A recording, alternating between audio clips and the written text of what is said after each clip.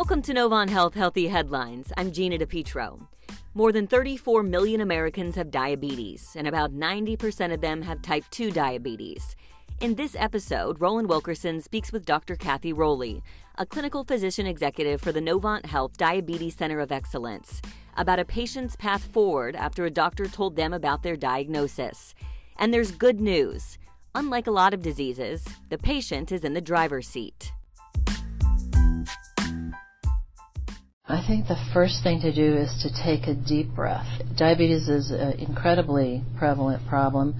Probably all of us know someone who has type 2 diabetes, either a parent or a sibling or a spouse or a friend.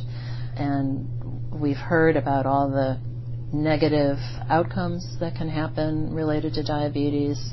And therefore many people come into the discussion with a high degree of fear and concern.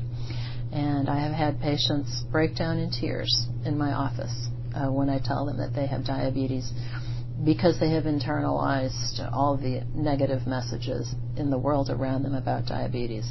So first thing to do is take a deep breath.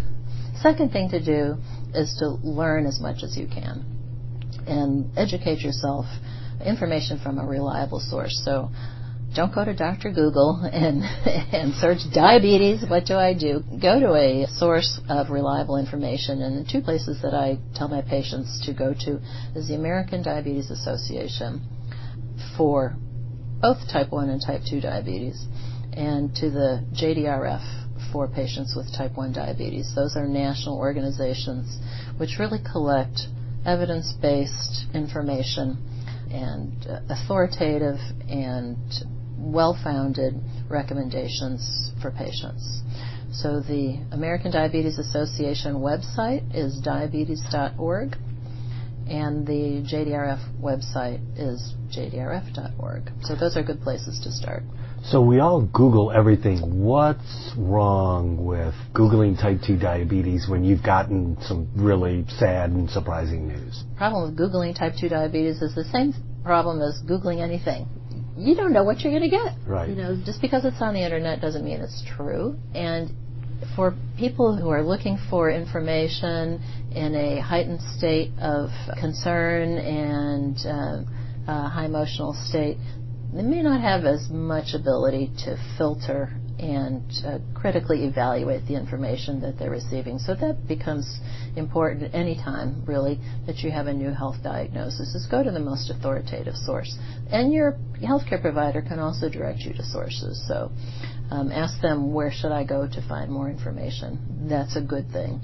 Another place to find good information is to be from a diabetes education program. So people with type 2 diabetes in particular who are newly diagnosed should make sure that they're referred to a certified diabetes educator. And most communities, we have places for people to receive that information. We talked about the best thing to do when you've gotten a diagnosis. What's the worst thing you can do besides looking for information in all the wrong places? I think the worst thing to do is to panic and take on a fatalistic attitude. I have interacted with a lot of patients who have had family members with diabetes who have had bad health outcomes and whose feeling has been, when they found out that they were diabetic as well, that doesn't matter. Doesn't matter what I do, this was inevitable. My mother had a heart attack and stroke, and my father developed kidney failure, so it's inevitable that that will happen to me too. And they just kind of threw in the towel from the beginning. That's the worst thing that you can do. So there are things as an individual with diabetes that you can do to improve your health. Those include learning as much as you can about the disease process, working on increasing your physical activity. Even if you're not an athlete or a jock, any kind of physical activity can help. Don't think anything is too small. So even small changes are important. If you are completely sedentary, walking down to the end of the block and back once a day is more than a good start. Another thing to do for patients with type 2 diabetes is to find a way to lose weight. I tell that to all of my patients, and I also add that's an easy thing to say and a difficult thing to do, but weight management really is critical for controlling diabetes. And the better you control your diabetes from the beginning, the better your outcome really is over the long run. And then the third thing is to listen to your healthcare provider regarding their recommendations regarding medication therapy. So not everybody needs to be on medication from the beginning, but some people do. And sometimes that includes insulin. And oftentimes for people who have very high blood sugar elevation, insulin is the only choice we have initially to manage their blood sugar. And with time, with changes in lifestyle and improvement in weight, many patients can cut back or even eliminate their insulin therapy, or even if they're on it immediately after diagnosis. Yeah, in some cases, can't you reverse your type 2 diabetes, or at least substantially improve your condition? Yeah, I don't think it's over. I think that's the good statement. I myself have seen quite a number of patients who have made some very significant lifestyle changes and have been able to, and who've had diabetes for a long time, actually, who've been able to, quote unquote, reverse their diabetes. Particularly two things: weight reduction, sometimes not a lot, sometimes 15 or 20 pounds, sometimes more in the order of 50 or 60 pounds, right, depending on where the patient is in the course of their disease, and significantly decreasing their carbohydrate intake. So people who are on very high carb diets, who drink lots of sugar-sweetened beverages, who eat a lot of starchy food, by making changes and significantly cutting back on the carb content of their diet, can have significant improvement in their diabetes control. What are some of the key risk factors for type 2 diabetes? There are several things to think about. Probably the number one thing to think about is body mass index. That's the calculated number that kind of correlates your weight with your height. The higher the BMI, the worse. So if you have a BMI of over 30, you're at an increased risk for diabetes. So know what your BMI is. And that's something that we can all look up there. That's where Google comes in. Yeah. You can go to the CDC website. They've got a calculator if you're worried about other calculators. So this is something anybody can do. Yeah, that's easy to do. You can do that yourself. So find your BMI, number one. Number two is know your family history. People who have a first-degree relative, that is a parent or a sibling with type 2 diabetes, have an increased risk of type 2 diabetes themselves. Those are people who should be aware and should be screened. A third group is, well, it just is as you get older. So the American Diabetes Association now recommends screening people after age 45 because the prevalence of type 2 diabetes increases with age. And is there a specific test for type 2 diabetes? There are different ways to look for diabetes in general. A fasting blood glucose value can be done. Basically a blood test? Yeah, blood test, blood draw. There's another approach called the oral glucose tolerance test, in which somebody is given a sugary beverage to drink, and then we draw their blood at certain intervals of time and measure the change in their blood sugar after drinking a certain amount of sugar, a standard amount of sugar. But probably the most accessible and easiest test is something called the hemoglobin A1C test. So that's a test that can be done on most patients. There are a couple situations in which that's not accurate, but most people can get a hemoglobin A1C blood draw. And that will tell you whether you have no blood sugar elevation or whether you are in the in-between zone, which is what we call prediabetes, or if your average blood sugar falls into the diabetes range. The hemoglobin A1C is useful because it does not have to be done fasting, so you can do it any time of the day. And it tells you what your average blood sugar has been like for the last 3 months. So it's not an immediate test. It doesn't tell you what it is now, but it tells us what it has been for a period of time. And there are certain cutoff ranges and criteria that we use to put people into different categories. That's another thing that you can look at on Google. So you can ask your healthcare provider to draw a hemoglobin A1C level if you are in one of those risk groups, and then that level can give you information. Another group, a third group that I should point out, is certain racial and ethnic groups. So the prevalence of diabetes is higher amongst African Americans and people of Hispanic background. So if you have a high BMI and you're African American or Hispanic, you're also in a higher risk category and should be screened. Getting the scary diagnosis, is no fun, and it's easy to go into denial because you just don't want to deal with it. What are the dangers that you could face with that?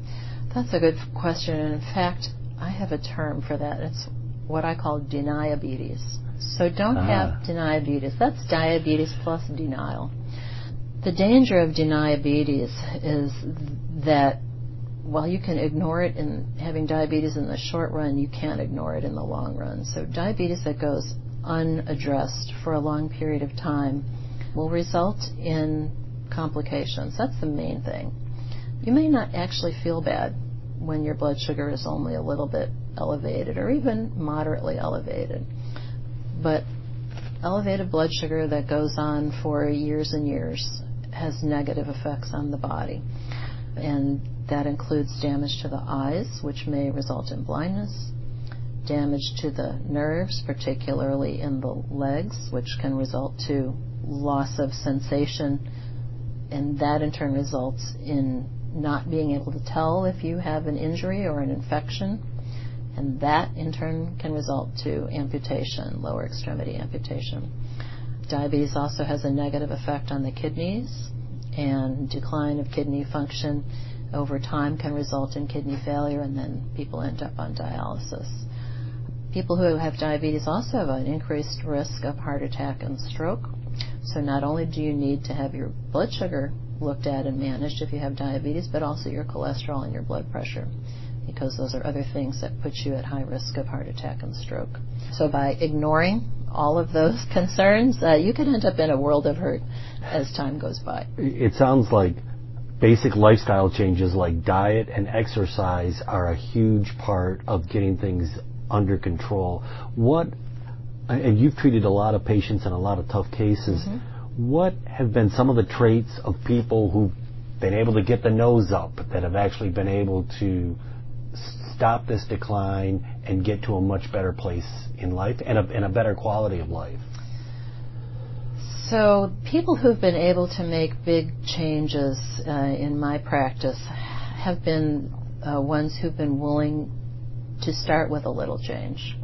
So it's very difficult in any habit to go from 0 to 60 in the space of a couple of days or a couple of weeks. But people who are able to make small changes in their lifestyle and then build on those changes over time are the ones who are really able to make significant improvement in the long run. Don't be discouraged, I guess is what I'm saying. If it seems like just a small change, even a small change is important if you can sustain that change and build on it. Can you think of a patient who you thought maybe wasn't going to be able to make the turnaround, and what he or she did that surprised you, or how they did it? Boy, I have loads of them. Many times the patients who make really big turnarounds have some sort of life event that kind of wakes them up, so that moves them out of the deniabetes into action. Sometimes it's a health scare with a family member or a friend. I have had several patients who've had close friends have heart attacks or end up with amputations from diabetes, and it really scared them into action. I've had other patients who finally decided that they have young children and they want to be there to see them graduate college or get married or make some life milestone, and they decide to make their changes in their health behaviors in order to benefit their families. A lot of us know somebody with type 2 diabetes, but they're not really making the changes they should. Is there anything we can do to help them turn the corner? I think to say, I'm concerned about you. I see that you're struggling. I'm here to support you. What can I do? I think that's the most important thing that we can do for our friends and family for any kind of health change. Yeah, so come at it from the angle of support rather than criticizing. Absolutely. I think my patients tell me oftentimes that they have been criticized by the healthcare system, by healthcare providers, by friends and family, and they feel defeated. And it's only through many months and sometimes many years of talking with people and kind of analyzing their frustrations, the source of their frustrations, and chipping away at that defensiveness and armor that I can really make a therapeutic breakthrough with them. So I think that it's also important from the standpoint of helping our friends and family is to do the same thing, is to be supportive, to let them know we're there for them, that we will help them work on the small things so that they'll have big things happen in the future. And finally, what's the biggest misconception you think that's out there with type 2 diabetes, whether it's from just the public's understanding or from somebody who's been diagnosed? I think probably the biggest misconception is that the cause is eating too much sweet food. So it's not just consumption of sweets that causes diabetes. It's a genetically determined disease. It's a combination of factors. So type 2 diabetes comes from your genetic predisposition and your weight and your physical activity and your diet. So just by cutting back on your sweets won't necessarily eliminate diabetes or cure diabetes, although it is an important part of managing it.